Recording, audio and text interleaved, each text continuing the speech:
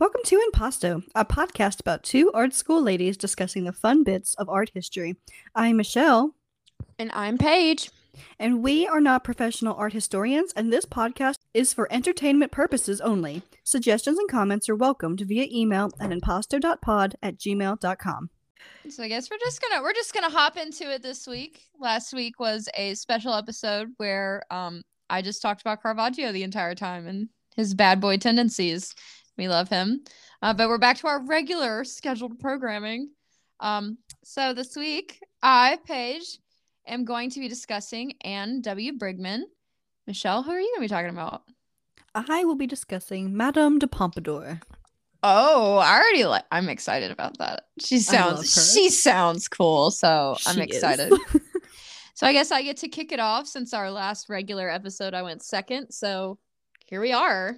Take it away. I'm ready to listen. All right. So this week I'll be talking about Anne W Brigman. So she was born December 3rd of 1869, and she died in February of 1950. So she had a very long, prosperous life. I think she was like 90 something when she did die.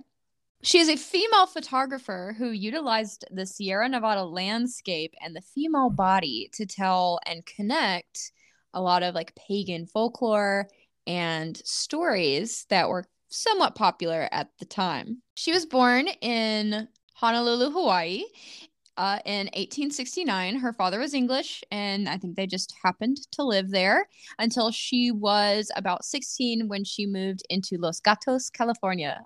I pray that means cats. The Cats, California. I would love to live in the Cats, California. In 1894, she married a sea captain, Martin Brigman. She accompanied her husband on several voyages in the South Seas and returned to Hawaii at least once in that time frame. And she is quoted as saying that she picked up photography seeking her own artistic outlet. She picked up photography between 1900 and 1901 at the age of 32. That's not that strange for this time period.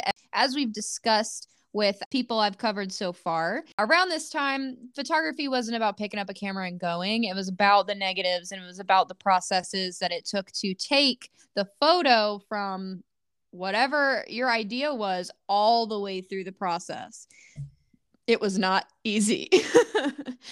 She is trained technically as a painter, so that's why her images give us the sort of feel that they do. So she was exhibited within 2 years of her beginning her pathway on photography. She developed a reputation as a master almost immediately in the style that they called pictorial photography. And the first public display of her work came in January with the other members of the California Camera Club at San Francisco's second photographic salon in the Mark Hopkins Institute of Art. And her portrait of Mr. Marrow was singled out in the press and was reproduced in the popular monthly Camera Craft, and it was a journal that she continued to be featured in from that time. In late 1902, she came across Camera Work, which was the journal that was produced by Alfred Stieglitz, like the pictorialist, like the guy of the movement, like I don't want to say the granddaddy of it all, but I mean, he was just like the head figure for the pictorialist movement in the States because he was working out of New York. And she actually like fangirled not messaged, obviously. She sent a letter telling him about how much she loved the journal. Somehow he caught wind of what her work was like, and he suddenly was enthralled with her type, and he has actually several of her prints in his personal collection. This is kind of how I found her. I believe the Met produced a book called The Complete Collections of Alfred Stieglitz, and I was like thumbing through that one day just looking for cool pictures to talk about, and I came across her work, and I was just mind blown. I was like, oh my God, it's so beautiful. It's ethereal, and it's just otherworldly. And I think that she is overlooked in a massive amount of ways that I cannot wait to discuss later. So in 1903, she was listed as an associate of his famous photo session, which was, we kind of talked about it, the spinoff of they're like the spinoff of the British group of the brotherhood of photography or whatever that we talked about with Heinrich Kuhn. Like, this is like the American version of it. And he then 2 years later after that listed her as official member. So in 1905, she became an official member of the society. But between that time, between 1903 and 1908, Stieglitz exhibited her photos many times in his gallery, as well as featured it in camera work. But the admiration of her work like spread like wildfire, because almost everybody like wanted to show her work. They wanted to include her in the journals. They wanted to just have these huge exhibitions of her stuff. And she actually was having, in 1904, only 3 to 4 years after picking up the camera for the first time, she was getting single person exhibitions. Like, it was just her work. It wasn't like a collection of works, which is how it usually went. Like, you submitted 1 or 2 prints, but it's just her. So in 1905, her photo titled The Vigil was showed at the London Salon, and she was elected membership into the Linked Ring, which was the name that I could remember earlier. The Brotherhood of Photography. The Linked Ring. That's what it's called. So she gets offered a position in that as well. Oh my God. Brotherhood of Photography. I feel like that was a great name. I would not have second guessed it if I didn't write what it properly was a little bit later. Oh well. And so she was being shown with these high rollers of photography at the time, because like we mentioned, this was a science. This was more seen as a science than an art. And so the fact that she's a woman and doing it and is like this popular already. Oh yeah, no, middle finger all the way. In 1908, she had a big year. She had a huge year for herself, which is probably what plays into what happens to her 2 years later. In 1908, the Secession Club held a special exhibit again for just her photographs in New York. This is a big deal. This is a like boys club of photography, like the boys club, the pictorialists. She's getting her own shows. In 1908, she became a fellow of the Photo Secession, which is a big deal. She was one of the first female photographers, and she was the only one west of the Mississippi. And so her distance, apart from everyone, had nothing to do with, it didn't diminish her success at all. So her photo entitled The Kodak, a Decorative Study, was a prize winner, and it was on the cover of a Kodak catalog. It was called The Moon Cave, I believe was the photograph that was featured, and many other photos. And then there was another really large Worcester Art Museum 4th annual exhibition of photographs. She was featured in that as well. In 1909, she won a gold medal in the Alaska-Yukon Exposition, as well as awards in Europe. And she continued to exhibit for many years and was included in the landmark international exhibition at the Albright Knox Art Gallery in 1911. So she was super popular, getting all these shows. She wasn't just a photographer. She was a writer. She was a poet. She was an actress as well. And she also judged baby beauty contests, which I thought was just a great little thing to just like stick in there. This is potentially my favorite part of it. I don't know. I guess at this point, it's 10 years after. So she's about 45. It's 1910.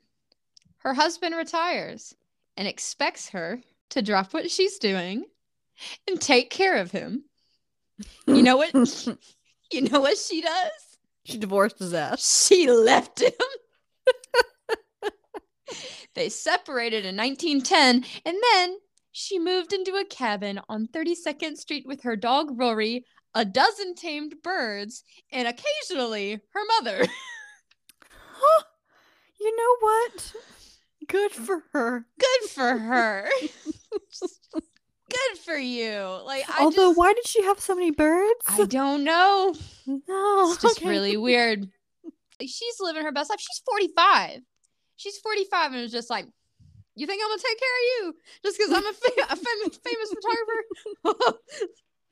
She's like, no, because I'm a famous photographer, I ain't doing shit. Yeah, I ain't shit for you. I ain't cooking you dinner. So she was active in the growing bohemian community of the San Francisco Bay Area and became close friends with the Oakland writer Jack London and the Berkeley poet and naturalist Charles Keeler. She's just befriending everybody. Everybody loves her. She loves everybody else. And it's great. She's a bohemian lady. So she's known for traipsing around in pants in the 1900s. Oh. At least. Oh. Was she gay? Because most women during this time, if you were wearing pants, like, you were most likely, of a certain sexuality, certain sexual orientation. No idea. And even you had to have like special permission to wear pants. Like, you had to have like a written notice. You had to have a certain job. She didn't care. Well, she was a mountaineer. Oh, like that's okay. Listed. This listed in her, like, when you first look at her first line in a lot of like the biographies on most museums, it's photographer, pictorialist, mountaineer. It's like, okay, girl, get it. So maybe they made the exception that she was wearing pants because she's a mountaineer. So I have a really great quote from her about her pictures. My pictures tell of my freedom of soul, of my emancipation from fear. I slowly found my power in the camera among the junipers and the tamarack pines of the high, storm-swept altitudes. I was like, yes! I don't know what that means, but I love it. So she continued to work in the Bay Area of California up until, I believe, her death. And she continued to work in photography well into the 1940s. And many believed that she was actually losing her vision. And so she went from photography into poetry and creative writing. She did do a lot of kind of abstract photography. During this time, almost everything's black and white. Almost everything is super smudged. It's very abstract to look at her later works in her life. And she wrote a book of poems called The Songs of a Pagan. And she published that book in 1941. But because of World War II, the book was not printed until 1949. And she died in 1950. So she got to see it published, though. Yeah, at least she got to see her it last published. Year of life. So about her style. So she's very obviously very in touch with nature. She's strongly influenced by European symbolism, but also drew on pagan mythology and romanticism.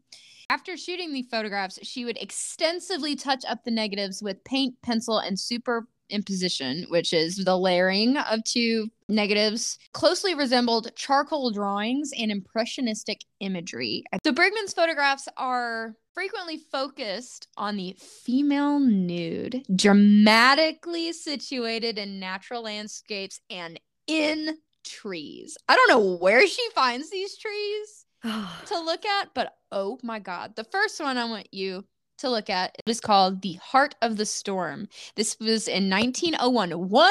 Heart of the Storm in 1901. Among the first photographs that she took, there's like these two figures. Like, I can't tell if it's two women. These are two women. What are you talking about? Or is it a woman and a man? She is gay. I'm calling it. She was a homosexual. It's okay. Be living proud. Living her best life. These are two women. There's no denying what is happening right now. These are two women, and they are getting it on a tree trunk. Good for you. I'm betting it's her and a woman.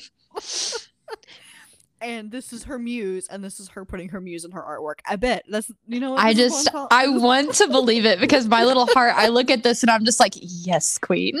Right? Like, yes. This is hot. Like, this would be a great scene. Like, this should be, what's that Netflix, The Sex Life, but like lesbian version.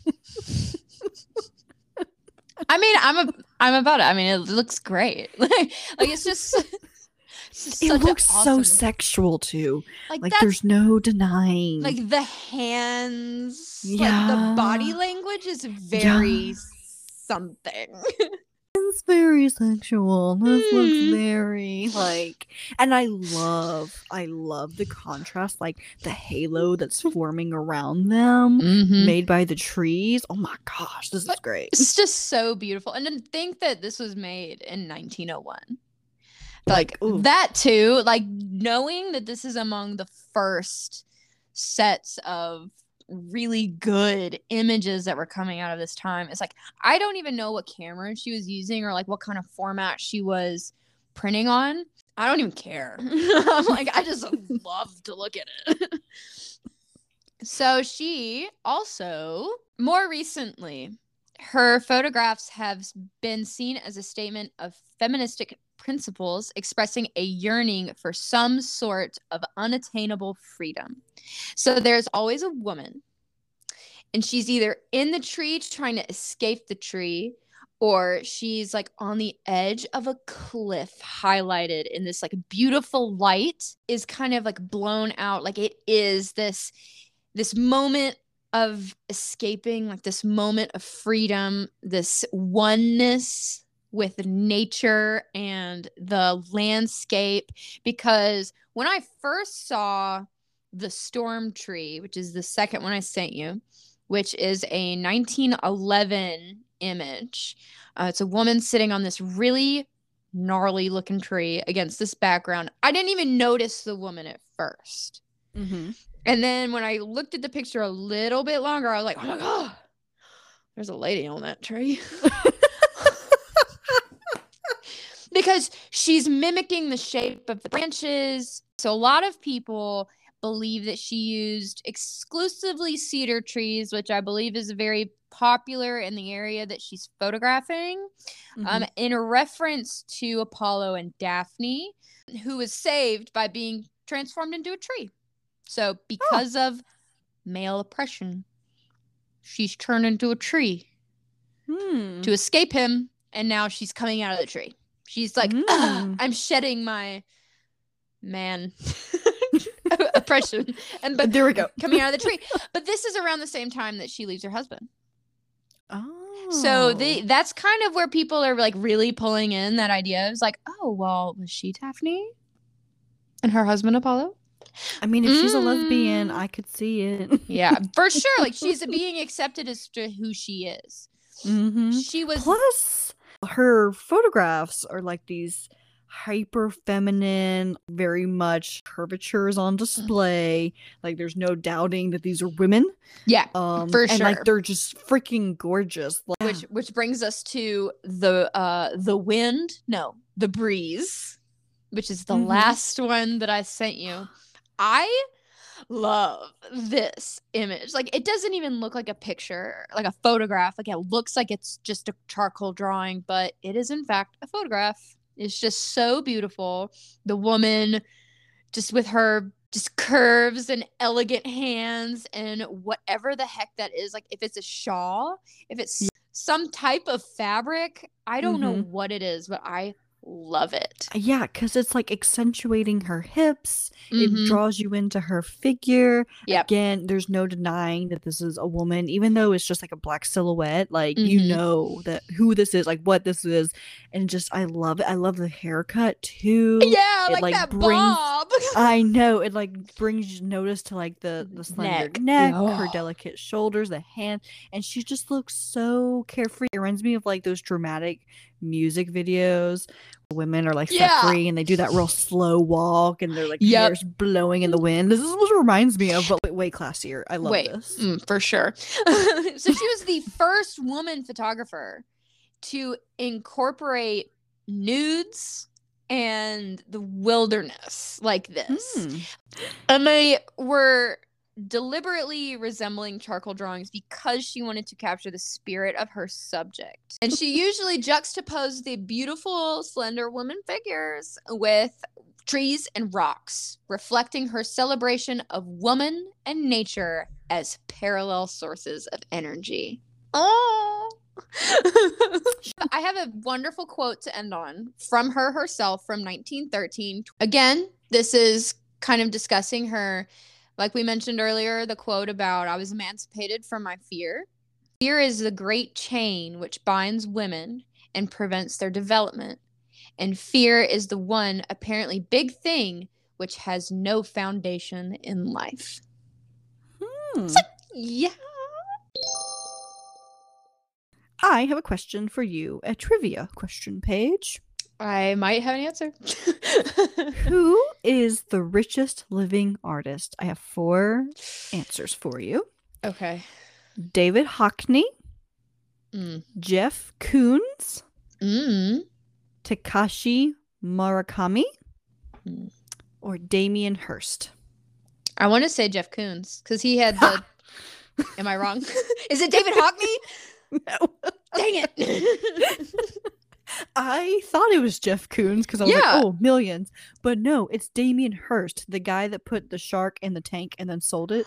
Oh my God. No, Yeah, I know exactly who that is. Okay. Yeah, and he also does like those dots, except he doesn't do the dots. He actually just hires a bunch of like interns and then they do the dots and he makes money off of it. Yeah. Oh. Okay. Yeah, because apparently one of his like little intern worker people was like, hey, can you make me like one of these dots? And he was like, why would I do that when you literally do it every day? Do it yourself. And they were like, wow. Oh, okay. He's a real winner. Yeah.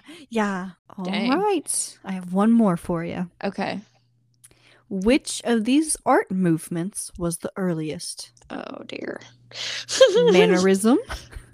Okay, I know when that one was because it's a lot to look at. Surrealism. Okay, that was later. Romanticism. Oh, I think it's in between.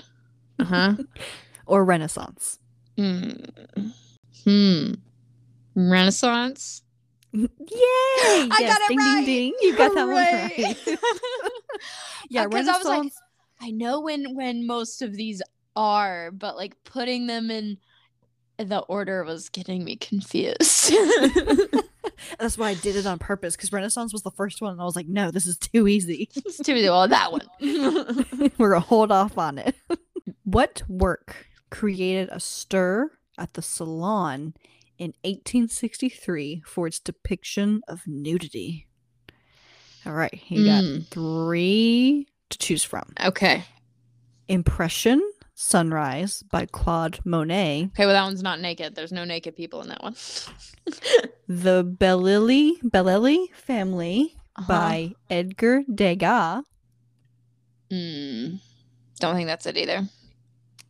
The Luncheon on the Grass by Edouard Manet. There's not nudity in that one either. Yes, there is. Is there? Oh no, it was that one. It was Luncheon on the Grass because the woman is naked and the man are clothed and she's sitting there like, what up? Yes.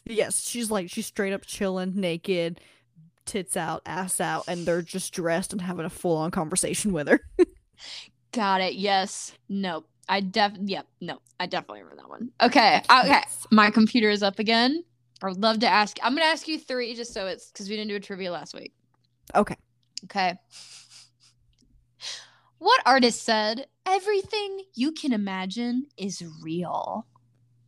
Freaking, I bet you it was Picasso. It was! He was said to mean that anything exists in your head. You can think of flying cars. They exist in your mind, so they're real. Yeah, I remember. There's basically like a whole art movement. Like, if you can think and it's real. Like, shut the fuck up. Nah. Loser.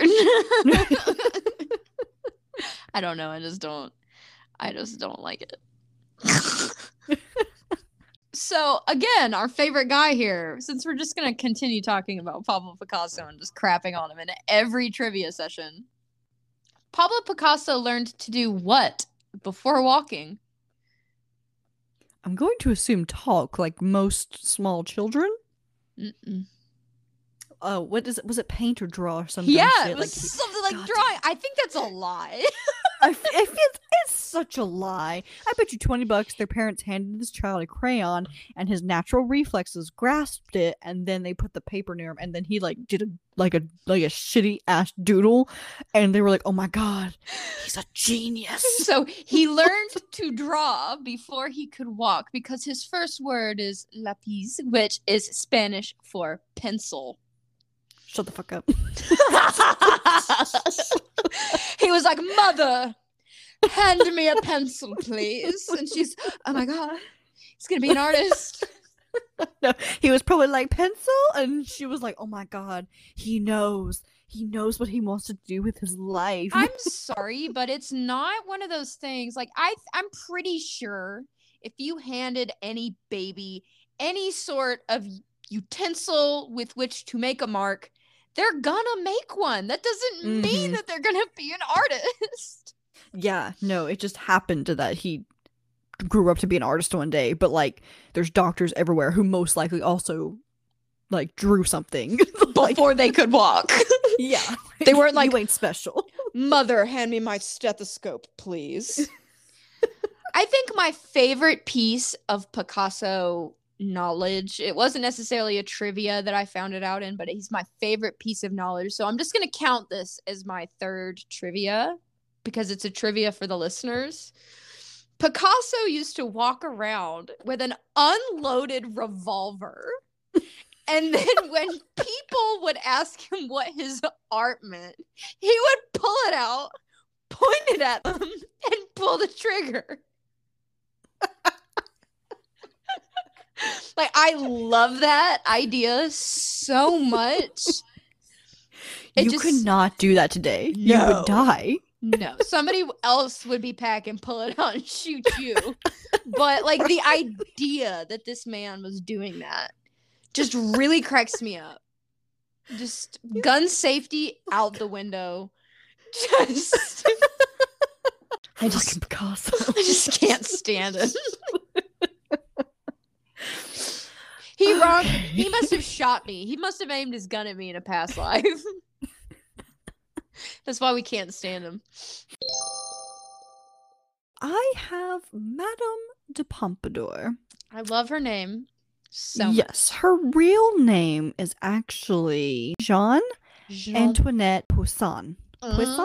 And so she was the mistress of the French King Louis XV and a notable patron of literature and the arts. Okay. She is really cool. So she wasn't just his mistress.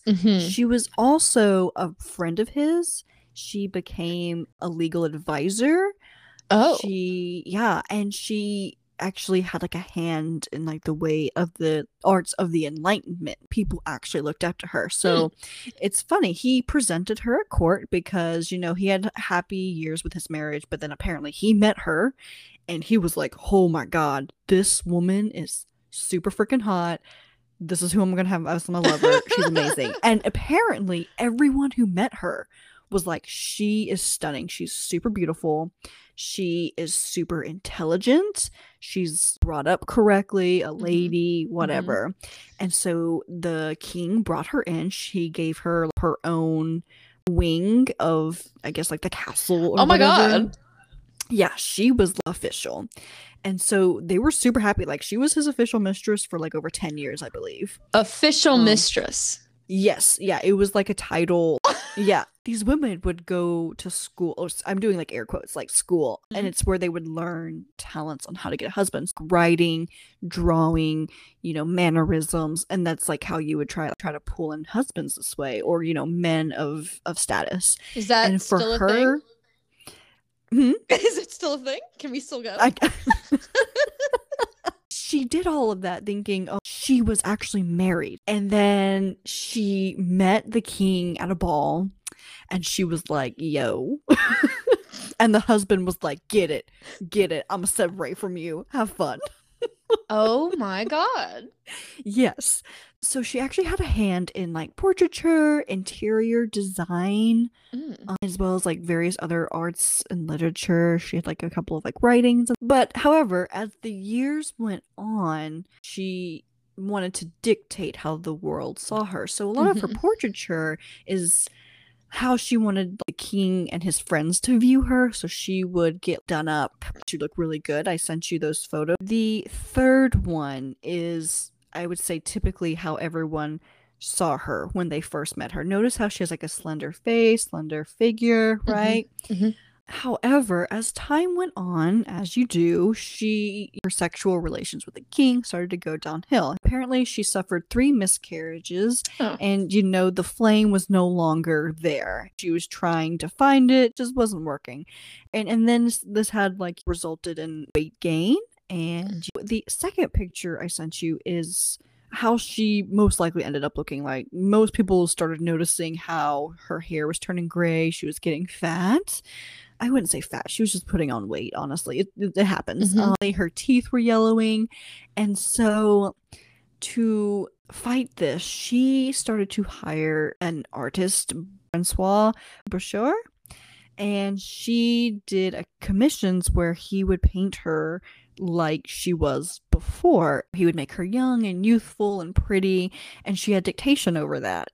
And so everyone was able to see, oh, this is actually a woman of class, a woman of rank, the way he painted her. Because if you look in the first photograph I sent you, you'll notice that she is holding music sheets in her hand. She's dressed in fine clothing, the ruffles, the satin, and then in the background there's also books. And if you look really closely, there's like certain titles of the books, and it's science, like scientific findings and things like that she's reading.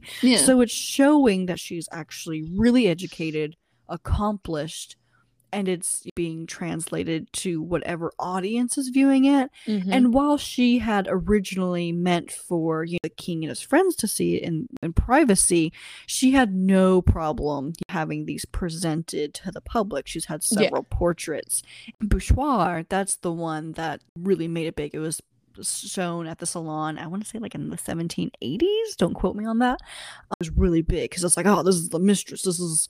She wasn't just a mistress, right? She was also his advisor, which was like, you don't hear of that. Mistress turned advisor, that's amazing. The money she had, like she bought several properties after they didn't work out. Like they remained friends when their sexual relations ended.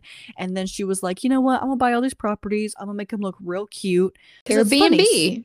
Yes. Yeah. Like, so the queen at this time, his wife, Madame de Pompadour, was presented to the queen, and I was like, this is the mistress, and she approved. Because she was real tired of the king's. She was tired of the king's fanatics. It's so funny because the queen, there's an article on it. Apparently the queen didn't like sleeping with her husband after a couple of years. Like she produced enough heirs and she was like, get out of my bed. But you can't say that, right? So instead she ordered these huge, thick pieces of fabric that was meant for curtains, things to hold in heat in your home.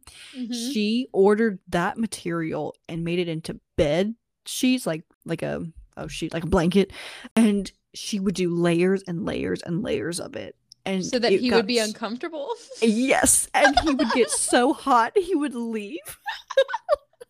That is so petty. Yes, she was so excited to see Madame de Pompadour. She was like, get it. It's like, I don't care at this point, just as long as you're not sleeping in my bed. Exactly. She was like, I've produced you heirs. I've done my job. Go do whatever you want. And then Madame de Pompadour came in. And so she actually had a lot of wealth. Like the king was paying her big money to be his mistress. Yeah. Dang. So much so she still had access to the accounts after their sexual relationship ended and he had taken on another mistress. Yeah, she just had that money flowing.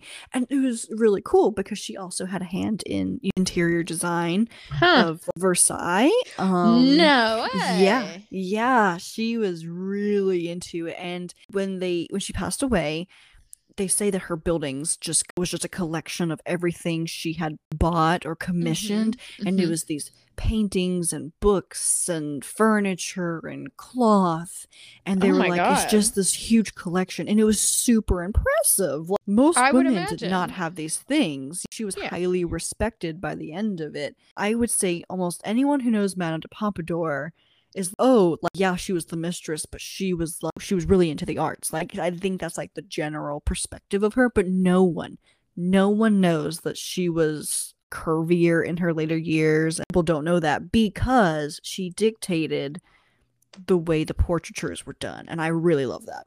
So she was like definitely out there going, you better Photoshop these and Photoshop them hard. Yes, she was like the first Photoshop queen.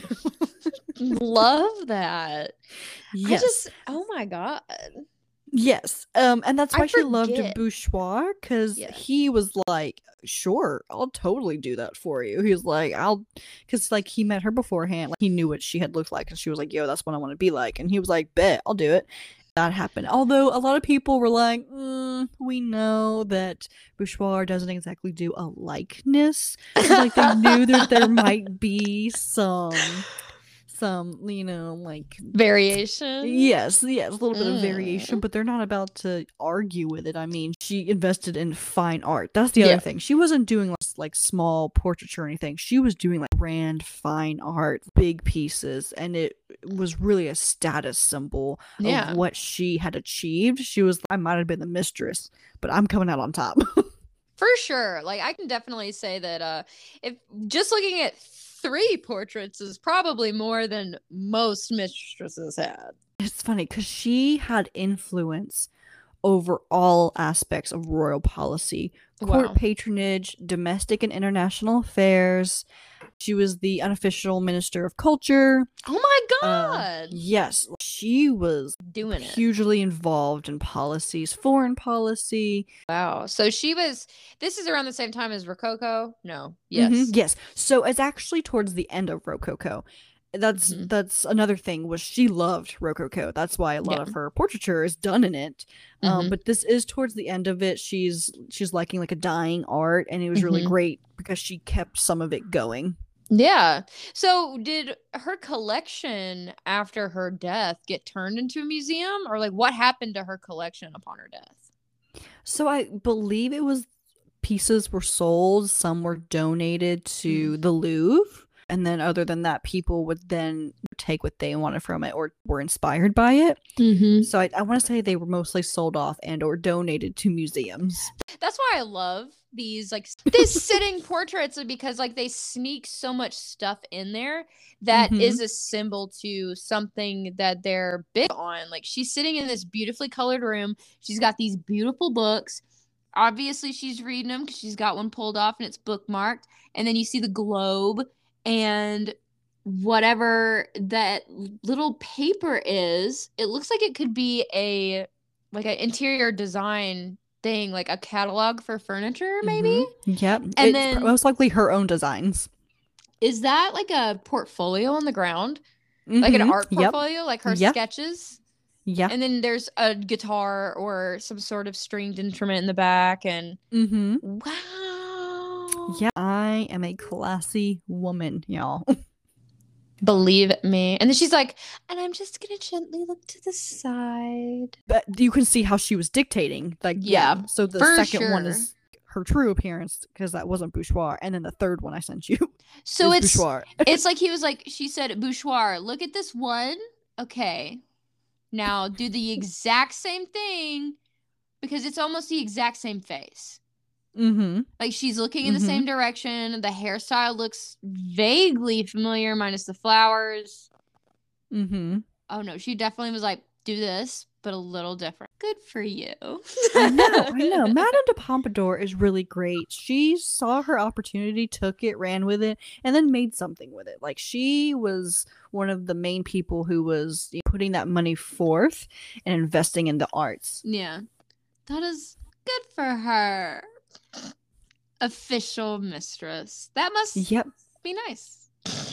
Yeah, love Madame de Pompadour. I'm sure there's a whole bunch I'm missing, because I also believe she invested in a school for ceramics. I want to say she did. I want to say she started a school for ceramics, and I want to say she also invested in painters and stuff. She was like, y'all need to start investing in the arts, and the royal court was like, okay, we won't say no.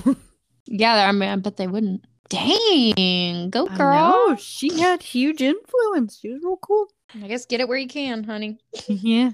All right. But anyway, I think that wraps it on up for everything I gotta say about Madame de Pompadour. Good for her. Yeah. She's just out here doing it. Trying to. All right. Thank you so much for listening. Please reach out to us on our socials, TikTok and Instagram at impasto.pod. Comments and suggestions are welcomed at impasto.pod@gmail.com. Send in. All right. Thank you so much. Thanks so much, everyone. We'll catch you next week. Bye. Bye. Nice.